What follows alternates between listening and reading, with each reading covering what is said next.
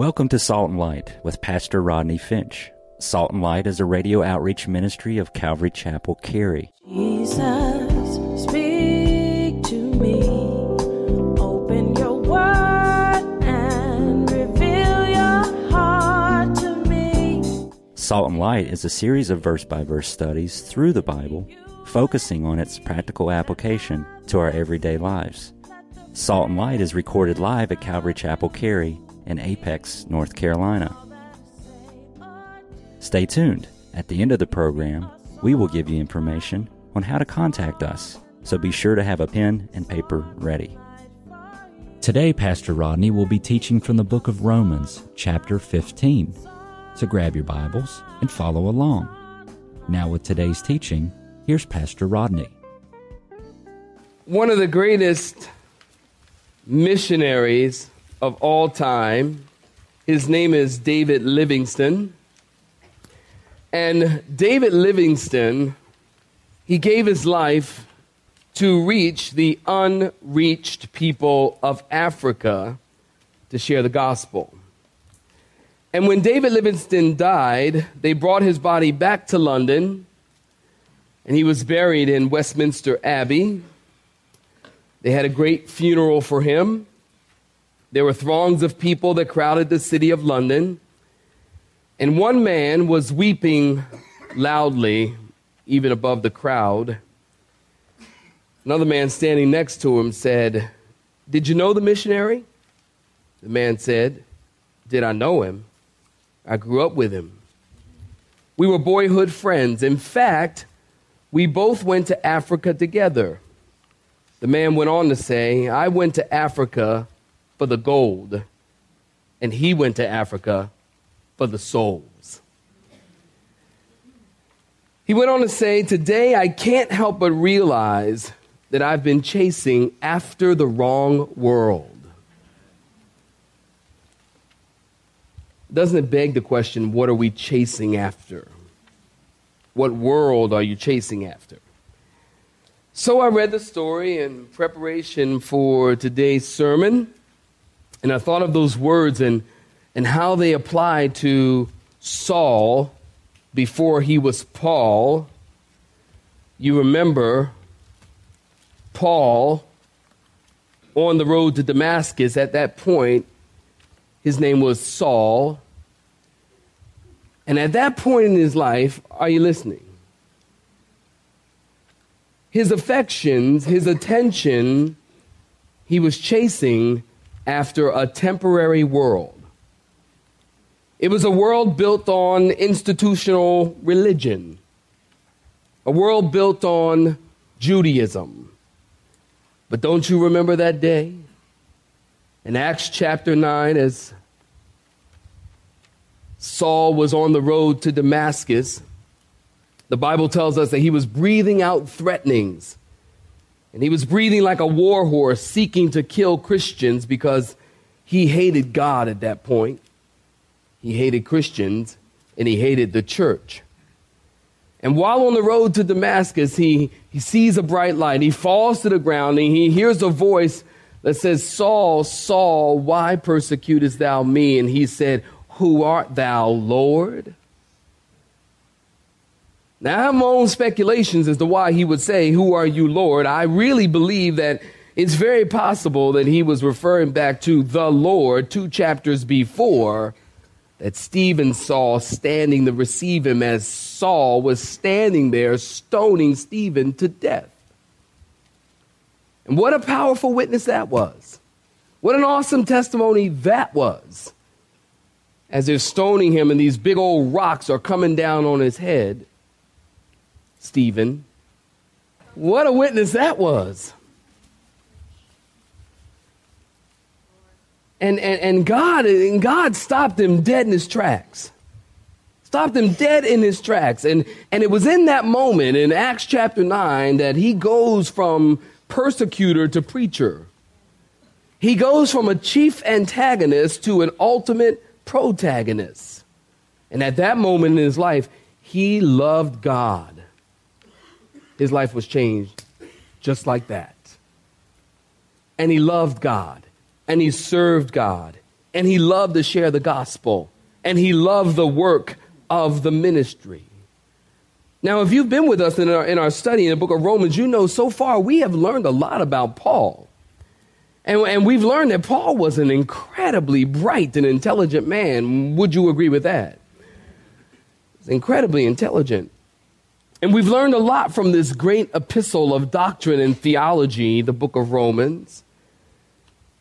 Paul's got all this theology, all of this doctrine, but I'll tell you something, saints. It's one thing to have all this theology and all of this doctrine, and it's another thing to allow that theology and the doctrine to change your heart.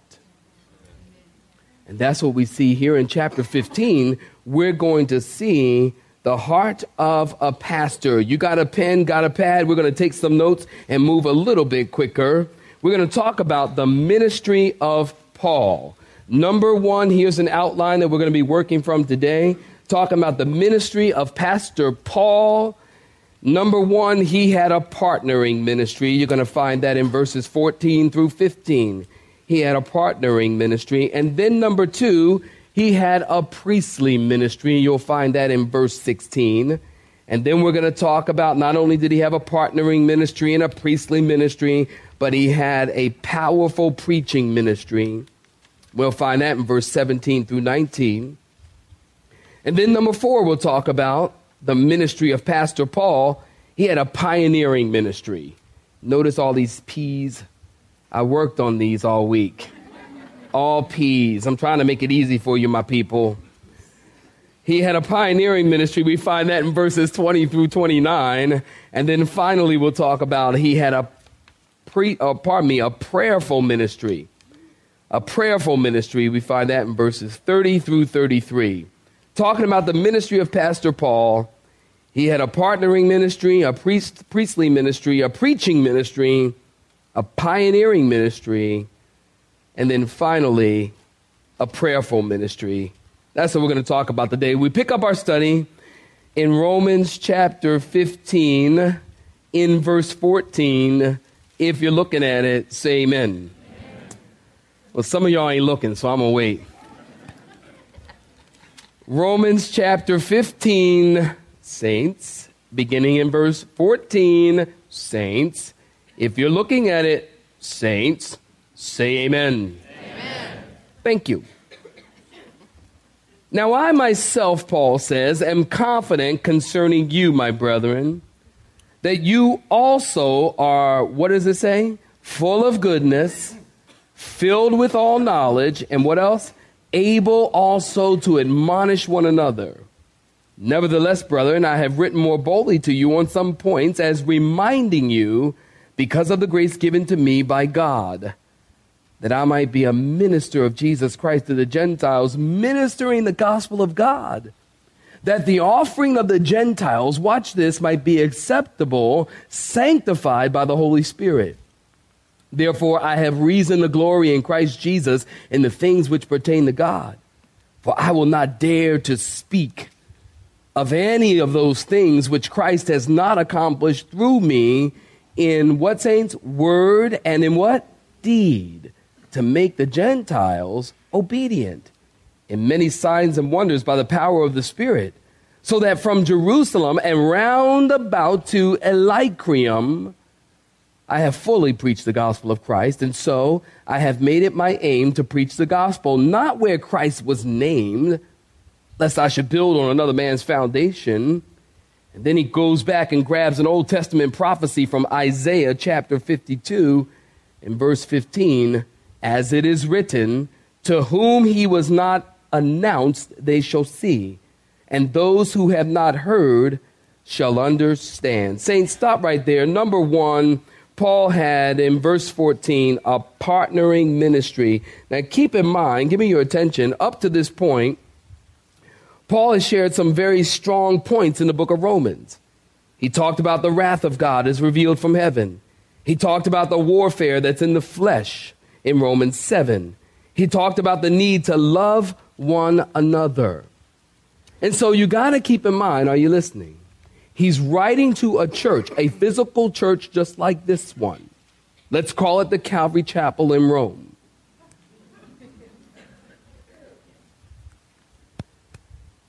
And these Christians, as they're reading this letter, they probably thought, man, I wonder what Paul thinks of us. He must think we're a bunch of wimpy, immature Christians. He must think that we don't love each other. He must think that our church is completely divisive and we're a bunch of racists walking around in the flesh. And so it seems that Paul is writing them and he's saying, listen, I'm not mad at you. It says in verse 15, he says that I'm seeking to remind you and encourage you. Paul says, hey, I am a partner with you. And then he tells them three things. He makes 3 points to let them know. Number one, he says that they are full of goodness. In other words, their hearts are right. And then he says that they were complete in knowledge. Don't you love that? These Christians in this church were serious Bible students of the scriptures. Amen, saints. Amen, saints. They love the word of God. I love the word of God. You should love the word of God. They love the Bible. They were complete in knowledge. It doesn't mean they knew everything. It means they were students of the Bible. And then it says that they were able to admonish or instruct one another. You see, this is how it works. Because their hearts are right and because they know the Bible, they're able to instruct one another as they seek to follow God. Paul says, I'm a partner with you. Over and over in the scriptures, Paul talks about partnership, that he was a partner together. In Philippians chapter 1, if you're taking notes, you look it up in your own time. Paul talks about the believers are partakers or partners with him in grace. In Philemon 17, he says, if you then count me as a partner, receive another brother. 2 Corinthians 8:23, talking about Titus as a partner in ministry with Paul. Paul never, get this, saints, Paul never saw himself as an individual. He saw himself as a partner on the team. We're all in this thing together. We're all just trying to get the gospel of Jesus Christ to a lost and dying world. Amen, saints? We have to be careful that we don't have the us four no more club. You'll get that on the way home.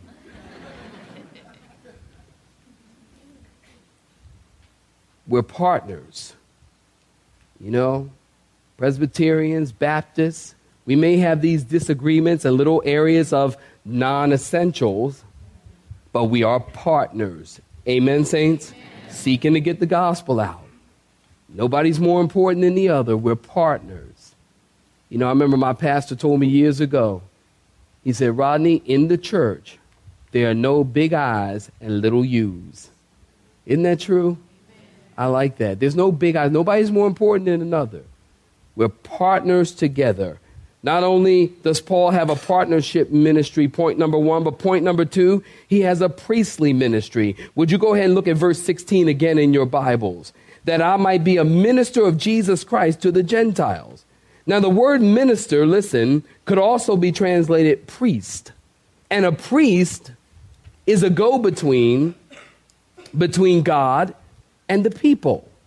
So in the temple, if you've been around here on Wednesday nights, you know that in the temple, the priest would offer sacrifices to God. In other words, listen, Paul is saying, I have a priestly duty of offering sacrifices to God. And the offering, watch this, that Paul is giving to God is the Gentiles that he brought to faith in Christ. Now, when a Jewish person, listen close, when a Jewish person read this, they would say, what? Because if you know your temple history, you know the temple was divided into several areas. And one of the areas that the temple was divided into, actually it was the largest area, was called the Court of the Gentiles. And the Court of the Gentiles, if you try to go past the Court of the Gentiles, there was this marble wall. And on the marble wall, there was a plaque that read, "Death to any Gentile who crosses this line." So the Gentiles were excluded and couldn't come to God. But what Paul is saying here in verse 16, is he's saying, as a priest, they are the holy, the Gentiles, are the holy offering of God. Is that not beautiful to you? Because Jews didn't like Gentiles. Jews thought that Gentiles were fodder for the flames of hell. They thought Gentiles were dogs. Jews didn't like Gentiles.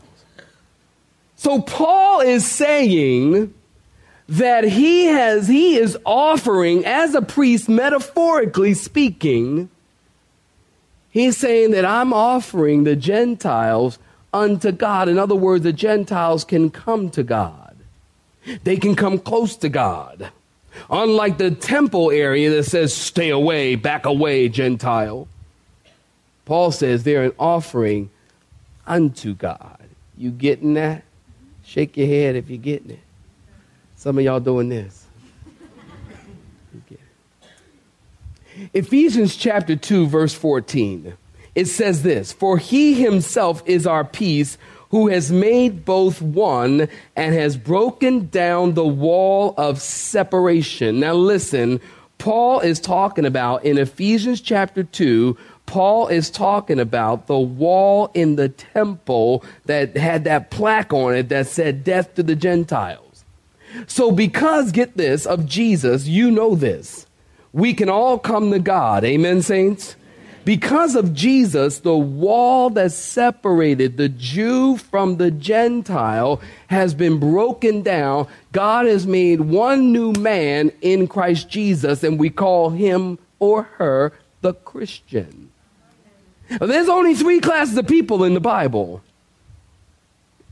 There's Jew, there's Gentile, and somebody help me, and there's Christian. Jesus broke down the wall that separated us. And so now, listen, God doesn't love Jews more than he loves Gentiles. God doesn't love black people more than he loves white people. God doesn't love white people more than he loves Hispanic people. God doesn't love Baptist people more than he loves Assemblies of God people. He doesn't love non-denominationalists.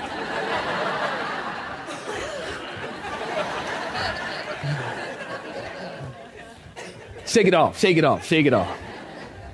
He doesn't love non-denominationalists more than he loves denominationalists. Thank you, Lord. He doesn't love doctors more than he loves lawyers. Wait a minute. I might want to think about that one for a minute. Actually, one of my good friends is an attorney, and his wife is here, and I won't point her out, but I love y'all anyway, and I'm not going to even look their way. Yeah. You see, now get this, stay with me here. Paul is talking about being a priest metaphorically from the standpoint of evangelism only. In other words, listen, Paul would tell someone how to get saved, and then they would pray and receive Christ, and then he would offer them to God. But once they are converted, listen, Paul is no longer their priest. Get this. The new convert becomes a priest unto God. In other words, once a person becomes a convert, the convert becomes a priest. The Bible teaches, perhaps you might want to write this down, the Bible teaches the priesthood of all believers. 1 Timothy chapter 2, verse 9 tells us, but you are a chosen generation, a royal priesthood, a holy nation, his own, what saints? Special people, that you may proclaim the praises of him who called you out of darkness into the marvelous light. In other words, listen, every believer is a priest and has access to God. There are no go-betweens. Somebody say amen. 1 Timothy tells us there is one God and one mediator between God and man, the man, Christ Jesus. There are no go-betweens. Now listen, I come from a Catholic background. And I remember as you guys know I went to Catholic school from grade 1 through the 10th grade, and I got kicked out, and that's another sermon. And I remember being in Catholic school all of those years. I had learned in that environment that I needed to go to the priest if I wanted to be forgiven of sin or if I wanted to go to God. Anybody else? Okay, good. That's a lot of you. And I had been told that, it's like you go to the priest and the priest talks to Mary and Mary talks to the saint and the saint talks to Jesus and Jesus talks to the Father. And then the Father tells Jesus tells the saint tells Mary, and Mary tells the Father, and the Father tells you. Well, listen, it's like, man, if I wanted to hear from God or get a prayer answer, boy, I better start early. Because we got a process we got to work through. But the Bible teaches that we can now come boldly to the throne of grace to receive help and grace and mercy in a time of need. So the convert, go ahead. So the convert becomes a priest. The Bible teaches the priesthood of all believers. We don't need to go to anyone. We don't need to go through Mary to get to the Father. Somebody say amen. Amen. That reminds me of this story. Perhaps you've heard it, of this cute little boy. Listen, this cute little 5-year-old Mexican-American boy living in East L.A. in the barrio. And he really wanted a skateboard, but his mom and dad couldn't afford it. They live in a small apartment, and in the apartment, they have a small little altar set up with candles and a picture of religious settings and a statue of Mary. And so the little boy grabbed his rosary beads, and he starts praying. He says, "Oh, God, please, on my birthday, would you bring me a skateboard? Everyone has one. Could I have one too?" Well, his birthday came and went, and no skateboard. Well, Christmas comes around, and he gets before the altar once again, and he said his Hail Marys, and he said, "God, I really want a skateboard. Could I have one for Christmas?" Well, his parents couldn't afford it, and no skateboard. Well, after about a month, he once again went before the family altar, lit the candles, and suddenly he reached up and he grabbed the statue of Mary and he ran out of sight. Well, he came back to the altar and he said, "Now, God, if you ever want to see your mother again..."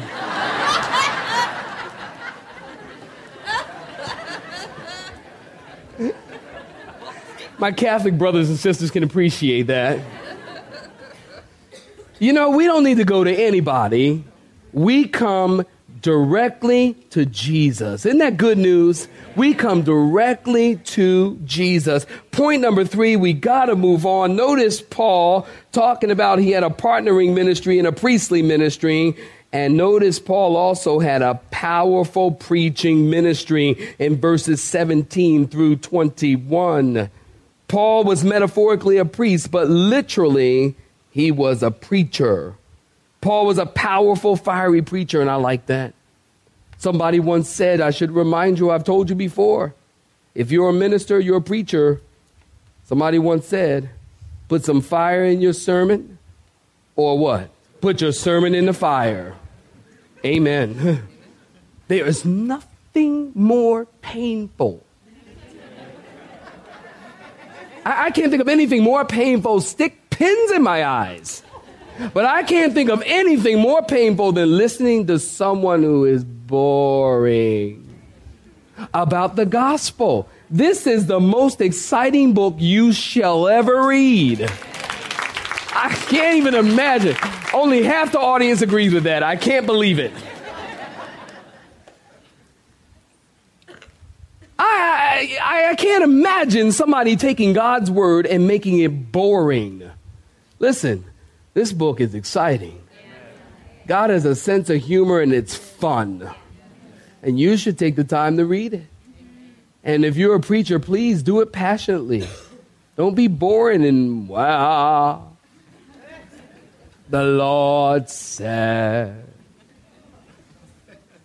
judgment. Be like, people come to me all the time, but honestly, pretty regularly, and they say, you know what, Pastor? That was a really great sermon. And I got to tell you, I didn't fall asleep one time.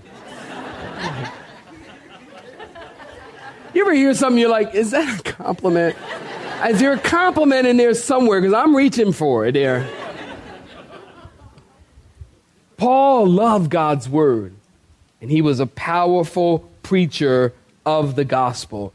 And the reason why he was a powerful preacher of the gospel, because look at verse 17. He says, I will glory in Christ, and I will only speak of those things that Christ has accomplished in me in word and deed. Listen, when Paul bragged, Paul was a bragger. Paul loved to brag. There's nothing wrong with bragging. You're like, what, Rodney? I never heard that before. No, there's nothing wrong with bragging as long as you're bragging and boasting in the Lord. Amen? Amen? You're bragging and boasting in yourself, that stinks. You can say amen right there. It's true. You have been listening to Salt and Light, a radio outreach ministry of Pastor Rodney Finch and Calvary Chapel, Cary, located in Apex, North Carolina. Join Pastor Rodney Monday through Friday at this same time. For information regarding service times, you can contact us at 1-800-293-0923. That's 1-800-293-0923. You may listen to today's broadcast in its entirety by visiting the media library on our website at cccary.org.